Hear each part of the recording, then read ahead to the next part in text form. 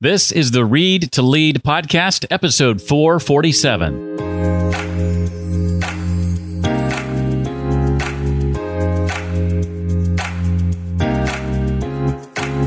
If you set a personal definition of success, as you begin to approach it, you're changed. You're changed as a person. The finish line is sort of always like creeping further away from you as you approach it.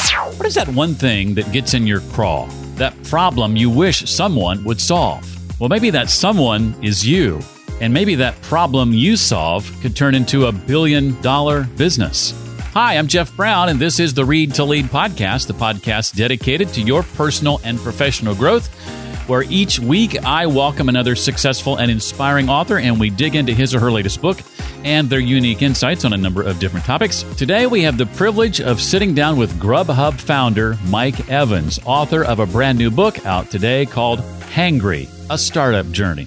I'll be asking Mike to share about the journey to building and launching Grubhub, the process of developing a personal definition for success and why it's so important, the goal-setting lessons he learned and how he used what he discovered to grow his business again and again, and plenty more. Just last week, a number of people on my email list took advantage of a special secret hashtag I shared that got them $100 off my self-paced version of Note Making Mastery, my newest course, all about helping you better collect, connect, crystallize, and create from your notes, ensuring that all those notes you take on all that content you consume actually amounts to something. Otherwise, why bother with all of it in the first place, right?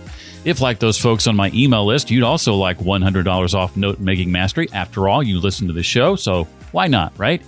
Then head on over to jeffbrown.me. That's where you can grab the course. And once you're in, message me with this secret hashtag. It's hashtag SmartNotes. That's hashtag SmartNotes, and I will refund you $100 off your purchase price. Again, it's hashtag SmartNotes. Just go to jeffbrown.me, and there you'll find more information on Note Making Mastery. Briefly, I'll just share that simply put, if you want to improve retention and comprehension of the content you consume for learning and growth, if you want to be the go-to person for ideas and insights when everybody else gets stuck, if you'd like to see the outputs that result from your content consumption efforts lead to new connections, well-deserved promotions, and opportunities that were maybe previously out of reach for you, then your notes, your personal knowledge management system, is the difference maker. Our Note-Making Mastery alumni have reported things like increased efficiency with their time, being able to capture and organize ideas and notes the first time through a book or other material, improved listening skills, leaps in their professional growth and development, more consistency in publishing content, enhanced reading, retention, and comprehension, becoming better conversationalists, and even starting or completing their own book. If that sounds exciting to you, then one more time, go to jeffbrown.me, grab Note Making Mastery now, and then message me the secret hashtag that's now not so secret anymore, SmartNotes. That's hashtag SmartNotes at jeffbrown.me. Mike Evans founded Grubhub in his spare bedroom, grew it into the multi-billion dollar online food delivery giant that is now a household name. Since leaving Grubhub, he founded Fixer.com, an on-demand handy person service focused on social impact. His new book, out as of today, is called Hangry, a term I'm quite familiar with because it's a state my wife often finds herself in, and she lets me know about it quickly. Hangry, a startup journey. Mike Evans, welcome to the Read to Lead podcast. Thanks for having me on. I appreciate it. Share a bit about what you were doing before Grubhub and then how that idea actually evolved, because it took some time. Yeah. So my first job out of college, I was working as a software developer. It was fine. It was a job. I didn't love it. It wasn't the worst job in the world, but I had a real strong desire to go and do something on my own. And so it started with a hobby. I started by just creating a delivery guide that told me which restaurants delivered to my address in Chicago. That was it. That was the whole first start of the thing. It was just a hobby. Yeah, it's a hobby that I think you tinkered with. What was it, for a year or maybe more? Was it quite a long time where it was just not really even making any money? It was just something that you were doing just to help yourself, right?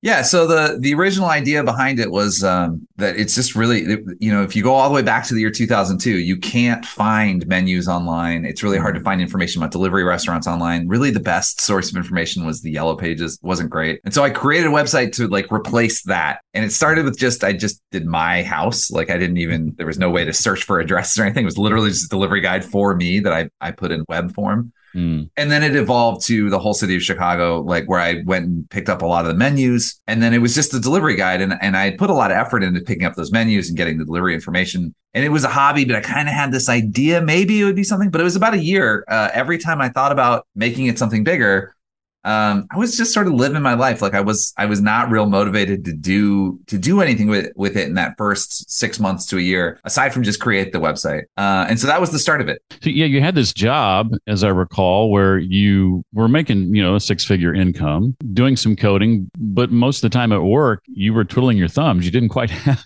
enough to do.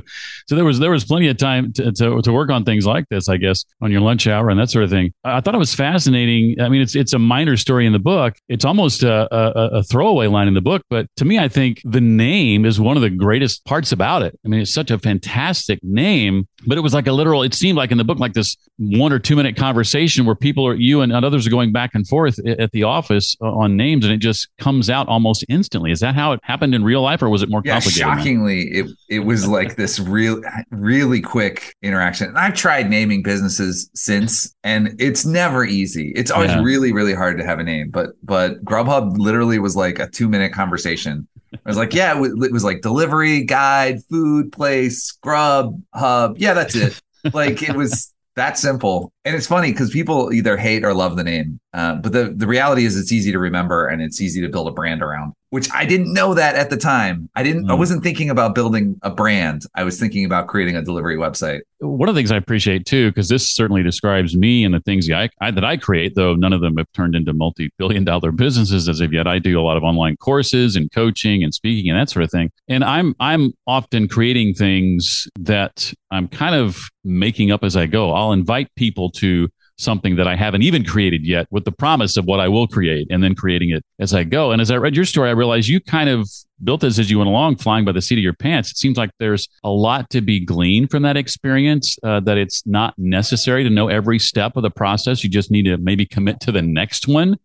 Is that an accurate description of your experience, sort of just committing to the next step and not worrying about what comes next? Yeah, I think that there's a narrative for startups, for big venture-backed startups, where you go and get an MBA at like some fancy school, and then you write a PowerPoint presentation about your great idea, and then some VC throws you a few $1 million, and then fast forward 6 months, somehow you're a billionaire. Like I don't think that many people actually experience that. I don't think it's a reality for most people. And so what actually happened in my case was I started with this thing that I was solving a problem for myself, and then each step sort of, as you say, it sort of made it obvious what the next step was going to be. And I don't want to make it sound like I was just sort of randomly like, oh, I fell into this. Like I was really thoughtful about it as I went. But the reality was like, it wasn't a straight path. It was sort of more of a drunken stumble. Like I tried some things that worked, and that was great. I tried some other things that didn't work. But actually, if you're innovating, if you're creating something from nothing, a commitment to experimentation and a commitment to figuring things out and being open to learning is a critical part of innovating something new. If you have a plan in your mind of how it's going to go from the start, it can't by definition be very innovative, because that's not how innovation works. Good point. There's another aspect of your story that I identified with. I'm partner in a business with a friend of mine who's in another state, and oftentimes my contributions and things that I bring to the table are ideas and insights, and he spends more of his time doing the work that takes actual time to do. Whereas I can walk into a conversation and drop a knowledge bomb and walk away. And I kind of have the easy part of it as far as time is concerned. And I know early in your story, you and Matt, I think it was, were kind of bumping heads because you were working 80-hour weeks, and Matt had invested but wasn't really doing anything. Can you talk about how you kind of came about trying to resolve some of those issues and make him see it from your perspective? Yeah, I think the answer is poorly. I think if you read, and this comes out in the book a little bit, that was a point of friction for the two of us. And I've advised a lot of startups since, and a lot of people have ideas, but a very small number actually go and act on those ideas. And I don't want to say that was the situation with Matt and I. Matt did contribute a lot in terms of like actual labor, especially in the middle and later parts of the business. But early on, it was mostly me. And so the ideas were helpful, but yeah, there came a point where it was like time to show up and do the work. And to his credit, Matt did do that. And so we resolved it. But I don't know that we ever really saw eye to eye on this point. And I think even to this day, we probably, if you put us down in a room, we'd probably still disagree about whether the idea or the action was more important. And I think it's the latter. Looking back over the years you were with Grubhub, do you feel like those 80-hour weeks were necessary to have the success that you did, at least for a season? I'm reminded of the adage, and I'm going to butcher it here. Entrepreneurs are the only ones willing to trade a 40-hour a week job for an 80-hour a week business. Was there just no other way for you during that time, you think? It's hard for me to sort of like hypothetically guess what a revisionist history would look like. Sure. But I will say that there were some advantages that came out of that 80-hour week. One of which was, the doing that for a couple of years. One of which was there were certain elements that were necessary for the business. I talk about this a little bit. I geek out a little bit about this thing called a geocoder in the business, where I wrote some software to turn an address into a usable piece of information so that I could actually search delivery information. And though Google Maps didn't exist at the time. And so I had a 2 to 3 year head start against a lot of other competition because I was willing to do the work to just create something that didn't exist yet. So those tools that came along later really did open up the platform for competition. But by the time that happened, I'd already signed up 5,000 restaurants. And so what really I got is I didn't just get I wasn't just first with a lot of some of these things because there were other online ordering companies, but what I had developed was sort of first best. Like it was the first one that really worked well. And so that head start, you can sort of see that pattern follow throughout the subsequent years. Like when we had the first app on the App Store for a food delivery website for Apple, we were in the first 100 apps. I didn't know that. But we had 20,000 restaurants at the time we did that. And so that head start really did help a lot in terms of becoming the largest player. One realization that you share early in the book came after you experienced success. And I'm going to quote you here: "For all my newfound wealth, in more fundamental ways, I'm bankrupt." How were your relationships impacted by the ups and downs of growing a successful business? Yeah, I think that work-life balance has been really elusive for me. And it's taken me 20 years to get to a point where I think actually it's in a healthy place. And relationships suffered. I talk a lot in the book about the importance of being intentional with a definition of success, like a personal and unique definition of success. And the challenge with doing that, of creating a business that really leveled the playing field for independent restaurants compared to chains, was that goal was in conflict with friendships, and it was in conflict with my marriage, and it was in conflict with, are we going to have kids someday? And I had to make sacrifices as I went through that. And so that was a challenge for sure. I would say it got resolved in the sense that after the fact, I was able to spend more time on some of those other things, but it was not without its own costs. The marriage thankfully survived. I just want people to know that. Yes, I'm still married. Yes. Yes. Thankful for that. You mentioned having a personal definition of success. I'm wondering if you could maybe unpack that for us a bit. What did the process of developing that definition look like for you? Yeah. So to start, when I went first, I wanted a hobby because I was hungry. So my goal was not be hungry, right? That was my definition of success for the business to start. It was a very small goal. Yeah. It got bigger. I had a ton of school debt. My wife went to law school. I got a graduate degree from MIT. We had a ton of school debt. And so my first goal for the business when I switched from being a hobby to a business was to pay off that school debt. But it was later on that grew, right around the housing crisis when restaurants were really struggling. It grew into trying to make independent restaurants more successful, right? But then by the time the IPO came around, I kind of had realized that businesses are huge levers for social change. And if I had known early on that I was going to care so much about this impact that the business made, I probably would have made slightly different decisions. And so then this weird thing happened as I approached each of these goals. The book also explains it goes on to go through the bike trip because after the IPO, I rode my bike across the United States. And my goal changed during that too. And what happens is if you set a personal definition of success, as you begin to approach it, you're changed. You're changed as a person, because if you set really hard goals for yourself, you change as you approach them. And so then your definition of success changes. So the finish line is sort of always like creeping further away from you as you approach it. But actually, it's the growth of the process. And I'm not the first person to say this, but it's the journey and not the destination. It's good. It's healthy to be pushed and to change as you try to approach goals. Yeah. And that's what I'm talking about in the book, about being thoughtful about what it is you're trying to accomplish. And iterating on those goals were, I think, a huge part of the process of helping you to grow the business again and again and again, wouldn't you say? Yeah, I think it's the nature of innovation that you have to be willing to really have a lot of grit and work hard on things that are difficult. But you also have to be willing to quit the things that aren't working. And those two things are in direct conflict with each other. But if you make that commitment to work hard, but then leave behind the things that aren't working, it frees you up to take more risks. It frees you up to experiment. And that was true for the business, but it's also true in my life, that I was experimenting with my own, like, is this what I really want to accomplish? At the same time, the business was making sort of these experiments around food delivery or takeout, or, whatever the case is, or how the food actually gets delivered, all these different things that we had to innovate on over the course of time. It just took an experimental approach. I know along the way, you had what's referred to as a pair of quit/unquit moments. What's the story there? Yeah. So as I was getting close to the IPO, as the company was getting close to the IPO, my goals had changed. My goals were I wanted the business to be I really wanted to help independent restaurants. And that was like my primary activity. But the goal of a public company is to return shareholder value. And so there came a point where my goals and the company's goals were sort of too hard to reconcile to each other. And so I decided to leave for that reason. Now, 3 of the board members in the company called me up, and they made a really good case that I should stay for reasons unrelated to what I just said. Like, really, it came down to, you should celebrate getting all the way through an IPO, like just because of the fun of it and for vanity is really what the arguments came down to. And I was like, okay, I'm sold. I'll stick around for another year and do that, even though it was a real challenge for me. I didn't leave because I was burnt out or tired. I quit because it didn't align with my goals. And then I unquit. And I did spend some time really making sure that the company, sort of stayed true to its roots during that time that I stayed. And so I did the same thing on the bike trip, maybe a quarter of the way, or a fifth of the way through the bike trip. As I was going over the Appalachian Mountains on this trip from Virginia to Oregon on my bicycle, I hurt my leg, and I just wanted to be done with this ridiculous physical adventure that I was doing.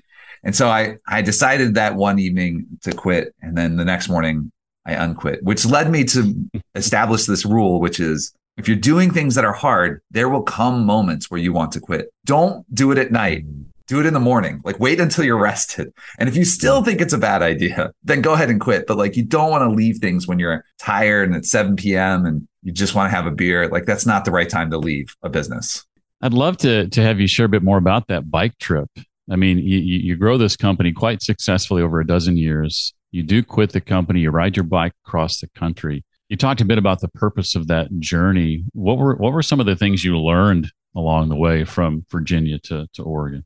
Yeah, my purpose when I started that trip was to be present and to unwind a little bit. The name of the book is Hangry because you can kind of tell in the book I was a little bit of a cranky person as I was going through the process, and I was trying to like get back to being a little less angry. And so that was my goal as I went through the trip. And in the first half of the trip, I definitely went through a lot of emotional ups and downs. And then I changed my goal for the second half of the trip because I met some friends. They were great. And I decided to just work on those relationships instead of worrying about being present and content. And then ironically, I became more present and content in the second half of the trip when it wasn't my goal. But it was really great. I mean, going across the United States and seeing all of these small towns and the vibrancy of some of them and the challenges of others, it sort of informed a lot about what my next steps would be. And it was just really fun. It was just really fun to see the country at 10 miles per hour. Now, did you have any kind of crew with you? Or were you doing this solo? Or was there someone going along to make sure that you were okay and all that? I was solo, and I had a tent on the bike, and I just camp wherever I could find a spot across the United States, which was a little crazy after a $2.6 billion IPO. And I was like, I'm going to go camping for a few months.